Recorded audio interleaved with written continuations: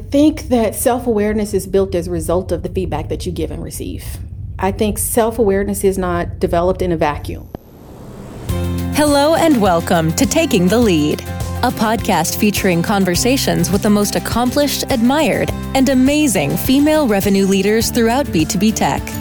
Taking the Lead is hosted by Christina Brady, a sales leader, lifelong learner, and president of Sales Assembly. This show is brought to you by Sales Assembly, the industry's first and only scale-as-a-service platform that helps high-growth tech companies scale better, scale faster, and scale smarter. Visit salesassembly.com to learn more. And now, let's jump into the conversation. Hello, everybody, and welcome to another episode of Taking the Lead. I am Christina Brady. And before I introduce you to our incredible guest today, I am so excited to talk to her. But I have to give a shout out to some other incredible companies who help us do what we do. I'm talking about our sponsors, so Showpad, Vidyard, and Motion. If you don't know Showpad, they are the best thing to ever happen to your sales team. With their product, you can enable your team to win with the content and training that they need to drive more meaningful customer conversations. Visit showpad.com if you want to learn more. And also Vidyard. It is the video platform that is built for business. If you or your sales teams or your support teams are looking to connect with people on a more personalized basis, especially in the scope of this new normal, you have to check out Vidyard. You can create personalized video experiences, track the performance analytics, and even integrate video data into your CRM for follow-up. Come on now, let's get on top of that. And lastly, we could not run this entire podcast without our friends at Motion. They are a podcasting service for scrappy marketing teams in the B2B tech space. They launch podcasts like ours. They are fueling this and supporting this, and they even create the audio, video, and written content out of each episode. You can find them at motionagency.io. Now, with that, today, our guest is Rakita Williams. Rakita, thank you so much for joining me today. Thank you for having me. I cannot wait to hear you talk about your professional journey. Right now, you are a keynote speaker and advocate for diversity, equity, and inclusion in sales at Habits for Work, an incredible company. And I know you do a lot of fantastic speaking work. Spanning from early on in February 2019, you were a TEDx speaker. You're on the board of commissioners of the Memphis Area Transit Authority. You worked at CN for 13 years and also as an assistant vice president of sales at Patriot Rail Company for the last 4 months. Do you have more time than the rest of us? How are you doing all of this? I do not have more time. I wish I did. It is definitely about living and working intentionally. And two, I've always believed in sort of integrating my life and work. So I don't really compartmentalize myself. I show up as myself all day, every day. And work is one of the ways I express myself. I started my career in sales by happenstance. I just got out of university. 25 years ago, I'm dating myself. And UPS hired me as a supervisor in a call center. And that over a course of 10 years, it went from that to being able to manage as many as 300 sellers, unlocking tremendous value for UPS customers. And then 13 years ago, I was recruited by the railroad, and that opened up an entirely different span of opportunities and sales as a direct seller, as the business development person, as a public affairs liaison, and certainly as a sales leader. And so it has been a dynamic ride. This year, I had the great opportunity to work with the Habits at Work team. It was the first time I'd ever run into a consulting company, a consulting organization that wanted to change how sellers operate. And to do that in a way that was backed by research and science and rooted in real practical ways to do that by way of habits. But most importantly, I think they caught my heart when I saw that they were truly bringing DEI to life in sales effectiveness. And that's the piece that said, this is something that I want to be on board with. And this is something I want to help other sales leaders to have that mindset shift from performance management to habit activation, because I spent years myself trapped behind that. I need to manage my team's performance instead of helping them to make progress in their lives. And so I have to thank the folks at Habits at Work for really helping me to have that mindset shift for myself coming out of industry as a sales leader. That's incredible. Diving deeper into your journey a little bit, you mentioned that you were recruited by railroad. How does something like that happen? Good Lord. That's a very interesting question. It happens in two ways. One, it happens when you're a seller who helps customers truly unlock value and make progress in their businesses, your customers sell you. And so that's one of the ways it happens, is that one of my customers literally referred me to the railroad that they were doing business with. I was on the UPS side, and they had a rail relationship with CN, and one of the customers told the recruiter to give me a call. So that kind of goes to show that some customers, you can be such a model of excellence for them that they look for opportunities for you. And in this case, that's exactly what happened. It's like your village is never what you think it is until you have to lean on it. And then all of a sudden, it's this incredible thing. And hearing about the work that you've done at Habits at Work, and even just a little bit of your own mindset of what true leadership is, go one level deeper there when you say it's less about just pushing people to perform, and it's more about making a larger impact in their life and guiding them as an individual. Can you focus on that for a moment and kind of what the differences are in leadership there? Yeah, so there are some very distinct differences. Andrew Sykes, the president and CEO of Habits at Work, said something to me in one of our first conversations. And he said that his charge is to ennoble the sales profession, because he believes that the highest call of a seller is to help customers to make positive impact and progress in their lives. And I thought, holy smokes, that is not what I consider to be a sales leader. That is not the job I consider for myself, nor is it the job that I consider for the people that I had as my leadership team. And for me, that was a shift, because I thought, if all of the 250,000 sellers that are out there just in my industry, or what was formerly the logistics industry, had leaders who were committed to helping them make progress in their lives, how would it shift and impact their performance? Instead, for my own personal space, I invested a lot of time into understanding practices and strategies for managing performance and closing performance gaps. That meant, do you have the skills to do the work? Do you have the motivation to do the work? Do you have the tools to do the work? It never occurred to me that we are our habits, that the habits that we practice shape our identity. And instead, by focusing on the habits that we activate, then we create space for the performance to follow. We create, in other words, a culture of high performance. So in this very narrow, short-sighted way, performance management is transactional. That's what today I see that as being very transactional, performance management. I see helping sellers make progress in their lives and helping customers make progress in their lives as being something that truly empowers people. And I think that's the direction most organizations have to shift to if we're really going to have the ultimate impact that we want to have for our customers. We have to first be willing to help our employees make the progress in their lives before we can ask them to help make customers progress in theirs. I have to imagine if everybody took that mindset of making sure that you have a whole, happy, passionate, motivated person first, and then applying that person to your product.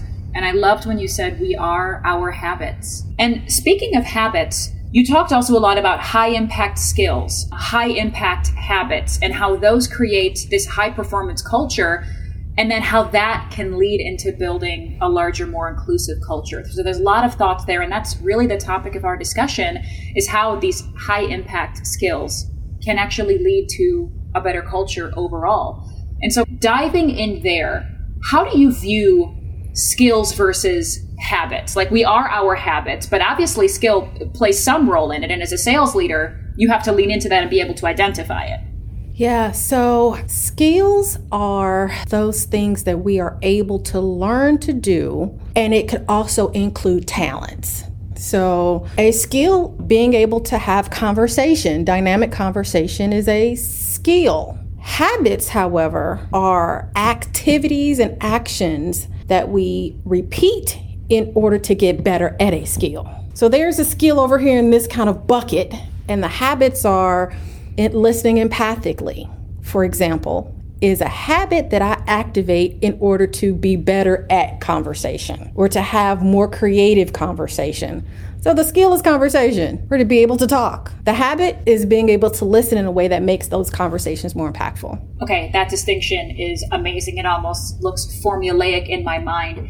Do you feel like leadership has the ability to impact that? So just in terms of leadership's role, where can leadership lean in to help people develop their skills? Because does leadership help people develop habits? Like, where's the leader's job in there? I'm glad you asked that question because I've given it so much thought over the past 6 months to my own leadership journey and just reflecting on the spaces in which I wish now, knowing what I know about habits and the role habits have in creating culture, where could I have done things differently? What ask should I have made to my own leadership teams so that my group could be more impactful for our customers?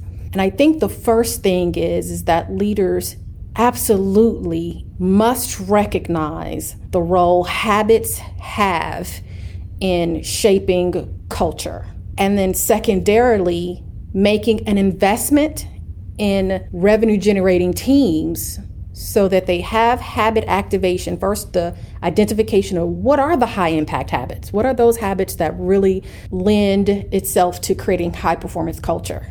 And then even a step further, of those habits that create high performance culture, which of those habits help contribute to diversity, equity, and inclusion? So what are those? And then making an investment in working with partners like Habits at Work who've done the work, who understand the science, who have the research, and who understand how to make sure to activate these habits in a way and put together programs in a way such that these skills and habits stick and stay, as opposed to being quickly forgotten and hardly ever executed. Yes. Would you say that these lists of habits, is this something every company has to get in a room with their executive leadership and make their own list based on their own culture? Because usually if you're trying to change your culture, making a list of what you're currently doing doesn't really do that. There has to be change there. Or is there like a master list of these habits that you think every company needs to grab these and emulate them? I think Habits at Work has the master list. So I do believe that the habits and the research that they've done through the Bratt Labs represents the top 10 habits that every culture that is new generating has. I think of those habits, there are 4, at least for me, that I'm over and over seeing in organizations that if you, for example, invest in teaching people how to listen empathically to deepen connections, you could not only create an environment where you are a trusted advisor to your customer, you could also create an environment where people have a voice and they know they have a voice. And that builds a sense of belonging and inclusion that helps with building representation in our organizations and sales. We're still in a situation where women make up 50% of the population, but are less than 39% of sales force and less than 20% of leadership roles. And people of color are less than 15% of roles in Salesforce. So I believe there are giving and receiving feedback, listening empathically to deepen connections, posing the right questions to surface what matters, and telling stories to change minds. For me, those are top of mind habits that if you are not working on activating those in your environment, not only are you not going to be able to make your revenue goals and meet the budgets, that these aggressive budgets that you're setting for your people, you're also going to have an organizational culture that is continuing to try to resolve D&I, right? Every year we hear companies, we're trying to resolve D&I. If you are not activating those habits in your organizational culture, next year you're going to have the same conversations about we're trying to resolve D&I. What I think is great about a list like this is it's got universal application. So if I think about that list, listen empathetically, create a culture of feedback and coaching, pose the right questions, tell stories to change minds. When I think about those things, I could be talking to a sales rep about how to be a better rep, how to develop the skill of sales. But I could also be talking to the internal team about how to treat your employees and how to treat your peers. And it's the exact same message for both. And I have to imagine that's by design. I'll give you another real world application. When I first started at Habits at Work, naturally I came from an industry that is, well, giving and receiving feedback is not a strength. Not a big thing. And so I was sending out an email, and this email was one that was written at 1:00 in the morning. So you can imagine it was scatterbrained and poorly written. It is normal culture in the railroad to work 24 hours a day. There is some expectation that some of the communications are going to be scattered because you're working 24 hours a day. So this is a part of the culture. If you don't understand it, just email me back tomorrow. Maybe I'll get it right. So I sent out an email. It was terribly written. And a member of our team set up a one-on-one call with me, and she said, hey, I just want to offer some feedback on this email. It's confusing. And she offered some advice on some stuff. And I was initially very triggered. When I say triggered, I'm like very triggered. I was thinking, I've worked 25 years in this industry. I have all this expertise. I have a master's degree. Surely I'm not having a conversation about the context of an email. And I went to bed that night and I thought about it. I said, how would life be different for me at 44 years old if I worked in a culture such that I could ask the VP of sales or another senior member of my team to rewrite or clarify a miscommunication? Or if I could just simply give them feedback that they may not be showing up in the same way they intend to. Like, who could I have become if that would have been my experience at 26 or 27 years old? And so I think when you start looking at just the context of giving and receiving feedback, a lot of millennials are feeling like their voice and their experience isn't respected in the workforce today, largely in part by people like me who have gone through so many challenges and difficulties to make it to some senior position that we didn't quite create a lot of room to receive critical feedback. And so I think if you just look at that piece alone, what type of impact that would have on building inclusive culture, if you simply had leaders to do the internal work necessary to create space for every single member of the team to be able to give feedback, to call you out and ferociously demand that you show up as the person that you say you're going to show up as, or to say that the person that you want to get credit for showing up. I want to get credit for being a highly articulate, intelligent person, yet I'm writing an email that doesn't make a lick of sense at 1:00 in the morning. I still expect to get that credit, and I don't want anyone to say anything to me about it. That's not leadership. That's not leadership. And so today I can laugh about it and reflect on it, but I was very miserable at the time because it took some context to work through this. But even just that, when you think about the impact that could have on culture, giving and receiving feedback. And so if we can create culture organizationally where we can give and receive feedback, think about how much braver and how much more courageous our sellers can be in asking our customers for feedback. And so that has very deep implications when we're talking about building inclusive culture, when we're talking about building representation and making sure that our sales forces are diverse. How do you achieve that? If a little black lady can't give candid feedback to senior leadership, or the reverse, a millennial can't give critical feedback to someone who's been in the industry for 30 years. Like, how do you create inclusive culture? How do you build out representation? Or how do you close the economic gaps? You can't do that. You talk about bravery when it's so intimidating for all parties involved to have a feedback conversation around something like an email.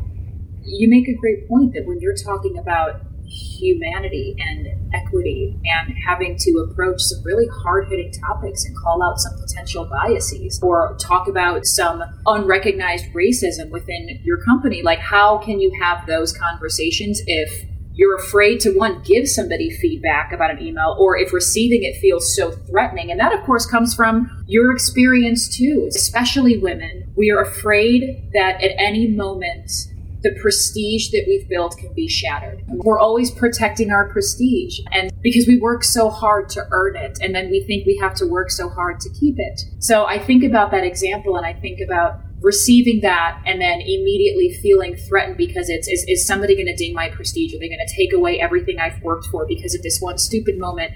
But then the person giving the feedback, that can be terrifying too. Oh, I can't even imagine. What I can say is I would not have been so courageous at that point in my career to do that. And so I think we all have a responsibility to look at the way in which our work helps us to do transformational work on ourselves. Because for me, that situation, while it seemed like a small piece of my responsibility, it literally it was literally one of those things that was so impactful. Like I went to my therapist. I was like, hold up, we need to unpack this. What is this? This is something I need to unpack it. I need to know how it's creating barriers for me, building deep, lasting relationships.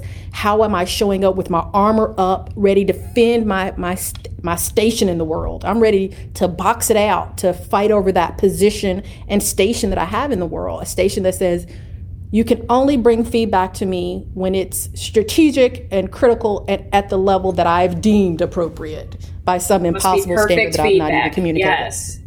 Who does that? Who does that? And so I think leaders have an opportunity to be models of excellence around these habits themselves. And that may mean doing work that is that's not considered customary or traditional leadership work. That may mean like doing some real internal transformational work. You have a high level of self-awareness, even in that story, which I think so many people on both sides can find themselves in. That's unbelievably relatable. I'm not surprised to hear you say that telling stories to change minds is one of the core habits you have to have because you're good at it. But the level of self-awareness to even recognize what you were feeling in that moment, and then go so far as to have another conversation around to say, there's something going on with me that I need to fix here. Do you think that level of self-awareness, of being able to, I don't know if it's check yourself, but being able to recognize when something about you is misaligned, is that a habit as well? Is that something that people need to have? Is that high level of self-awareness? I think that self-awareness is built as a result of the feedback that you give and receive. I think self-awareness is not developed in a vacuum. I believe that the more open you are to feedback and the more you try to integrate feedback, first you align it to your goals. What am I trying to do in this world? How does this feedback align to those goals?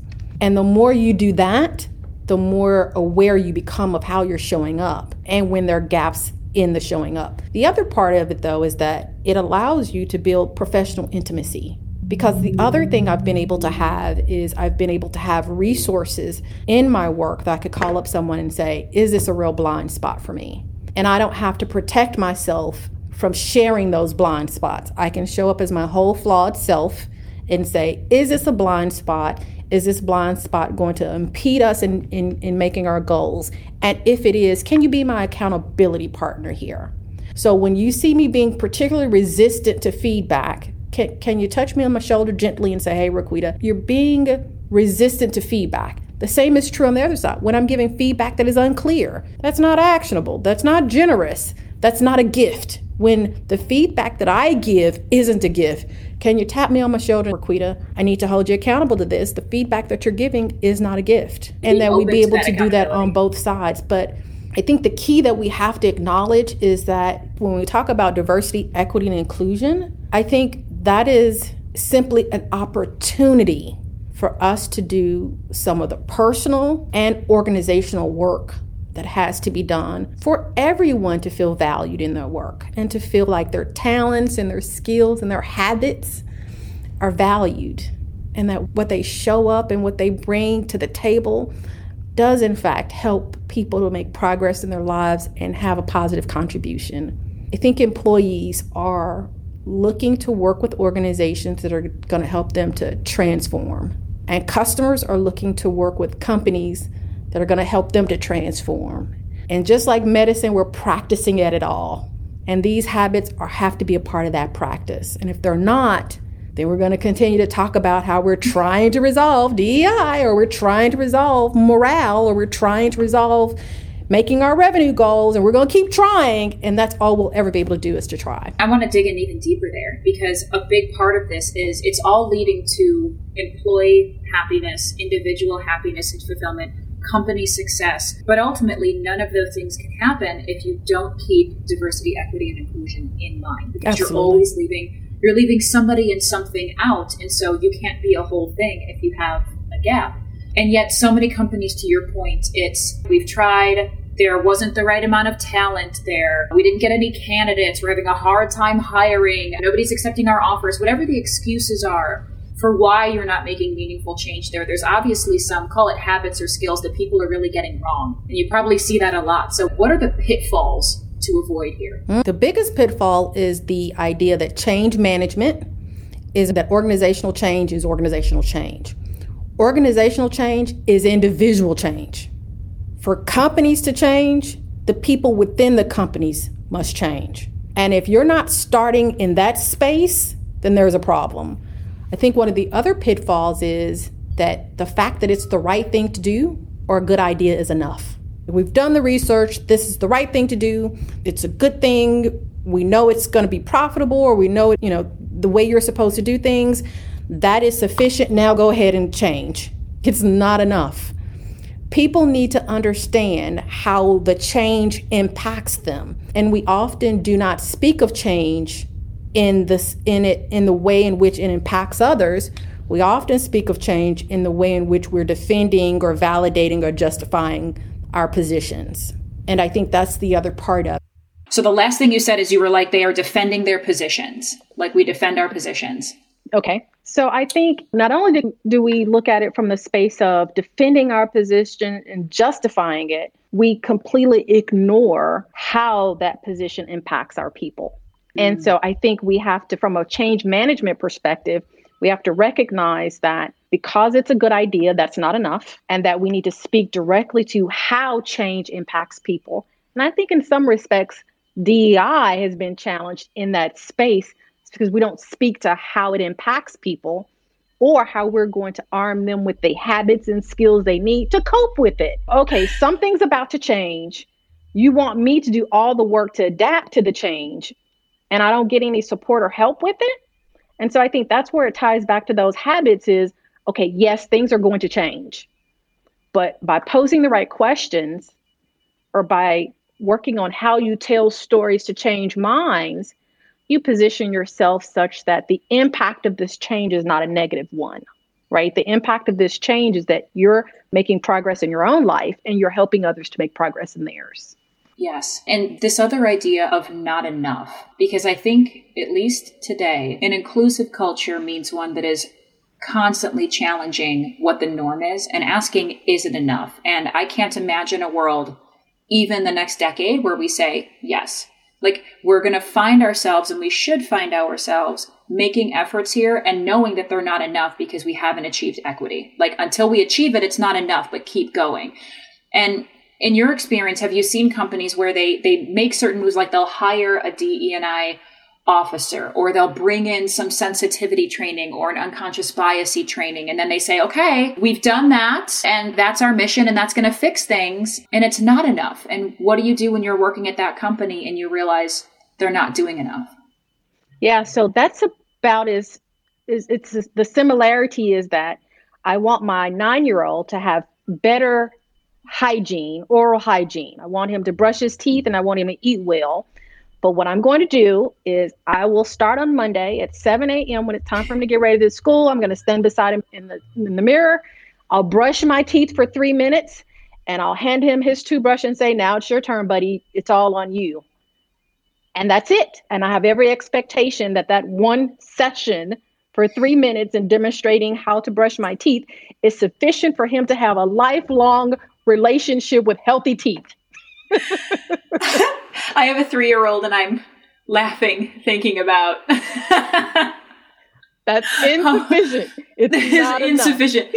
It's years of, so you want to actually brush it with the bristles, or you don't want to eat the toothpaste, and it's years of that for something as small as that. Here's one thing you did well in brushing your teeth today.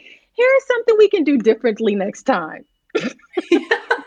And then do that for years. But as much as we laugh because kids are wild, something again that small takes that amount of repetition and intention. Imagine something this large that feels somewhat insurmountable, and something that feels like it is sitting and resting in the hands of the people who the change is for to make the change happen. Like we bring in the DE&I officer, and there's a lot of companies I talk to, and the only person of color at their company is that DE&I officer. And they're like, we did it. We've done it. You're like, you have not. You're far from it. And I think that's one of those things where companies, there are professionals, there are companies, just like Habits at Work, that have put 20 or so years into the research and understanding of what it takes to turn a skill, a habit, into something that has a high impact on performance. I think that's when the organization says, hey, in this space, I need to hire an expert. I need to hire someone who has done the work, who understands how to activate habits. And that's the investment I make into my culture. And that's the investment I make into my people. That's the investment I make into my stakeholders and my shareholders who I've promised that we're going to be a profitable organization. And so I think that's what has to happen is you recognize those things that you can handle in-house. And when it comes to creating high performance culture, you may have to go outside of in-house to hire experts who know how to do this work and can do that effectively. Yeah. The picture that you've painted today, starting with just talking about something that every human can connect to, which is what are my skills versus my habits? And as a company, what habits do we need to embrace, not only with how we treat our customers, but with how we treat our employees? And if we do those things properly, we can actually pave the way to a truly inclusive culture where people feel like they belong here. And then maybe, just maybe, other companies will look at what we're doing and they'll do the same thing too. And it all starts with kind of some of these smaller ideas that you presented. Yeah. And it becomes this big thing, but then it makes change not seem so scary. It makes it seem like, to your point, it's just one person doing the right thing at a time and other people saying, oh, look what they're doing. I'm going to do that too. It is. It's all of us answering the highest call, which is to make progress in our lives and to help other people do the same. Oh, that was beautiful. I feel like I want to get a t-shirt with that on it and just be like, this is what we're here for. Never forget that. Exactly. And with that, I feel like I want to get to know you more. And I imagine that our listeners want to get to know you more as well. And so we have gotten down to our rapid reveal section. And our rapid reveal is I'm going to ask you 5 questions. You've got about 60 seconds tops to answer each one, which I know can be tough because some of these are pretty deep. And if you're on board, we're going to get going. All right, let's roll. Well, let's do it. Okay, first, what is your earliest childhood memory? I remember going to the fair with my grandfather and he won a goldfish for me. And before we walked away, you had to throw like little cotton balls in the fish bowls and he won a goldfish for me. But I started to negotiate with the vendor. Instead of having 1 fish, I wanted 4. And my argument was that one of the fish could die and then the dog could eat the second fish. And I had some argument for the third fish. And then so I walked away instead of with 1 fish with 4 fish to ensure that I was able to ultimately keep 1 fish because the other ones were bound to die by some form of accident. I am trying to hold back my laughter because I remember a similar incident where we came home with goldfish from a fair as a child. And my mom was just like, what? And we're like, we won fish. And my mom's like, I guess we have fish now. And one of those goldfish lived for 8 years. I kid you not.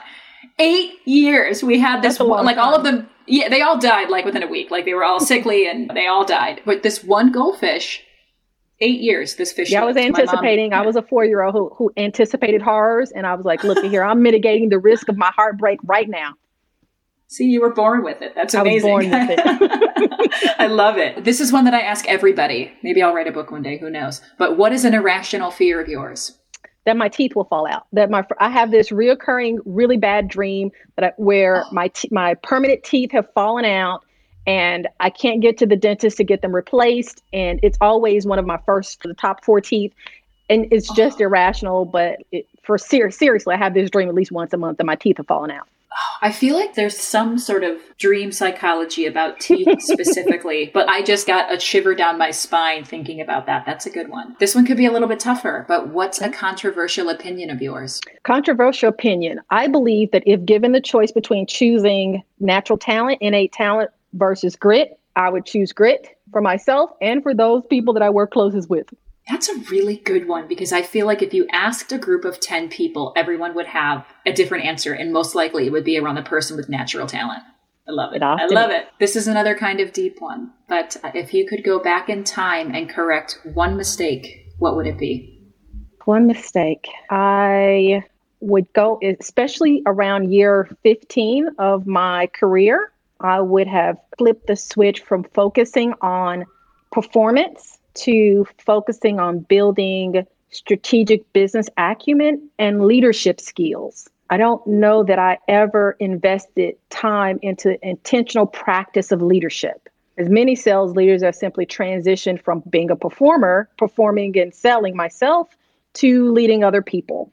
And so I think in that first promotion, for sure, I would have flipped that switch from tactical selling, doing that myself with my people, to focusing more on leadership aptitude.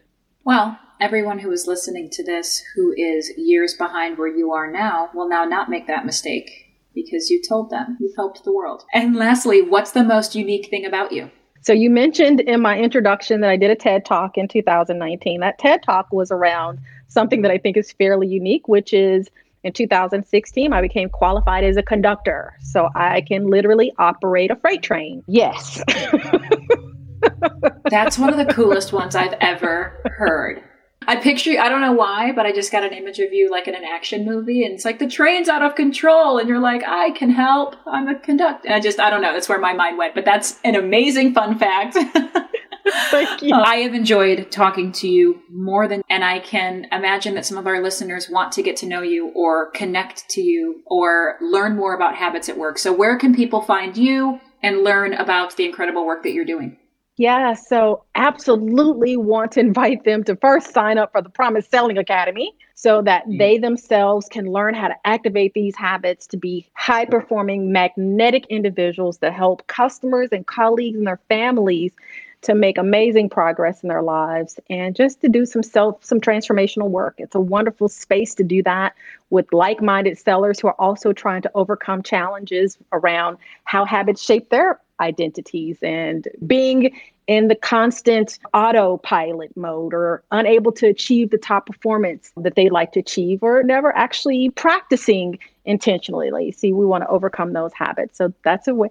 Always invite people to connect with me on LinkedIn. And so inbox me if you have questions or you just want to talk more about how habit activation can change your life as a seller. I'd love to have those conversations. Wonderful. Thank you so much. Thank you for being an incredible guest on Taking the Lead. And I know that you and I probably will talk again soon. Thank you so much for being here. Thank you. This episode was brought to you by Sales Assembly. For more information about membership or our free 60-day trial, visit us at salesassembly.com. And if you like what you just heard, please subscribe to Taking the Lead on Apple or wherever you listen to podcasts. And please leave us a review. It really helps people find the show. Thanks for listening.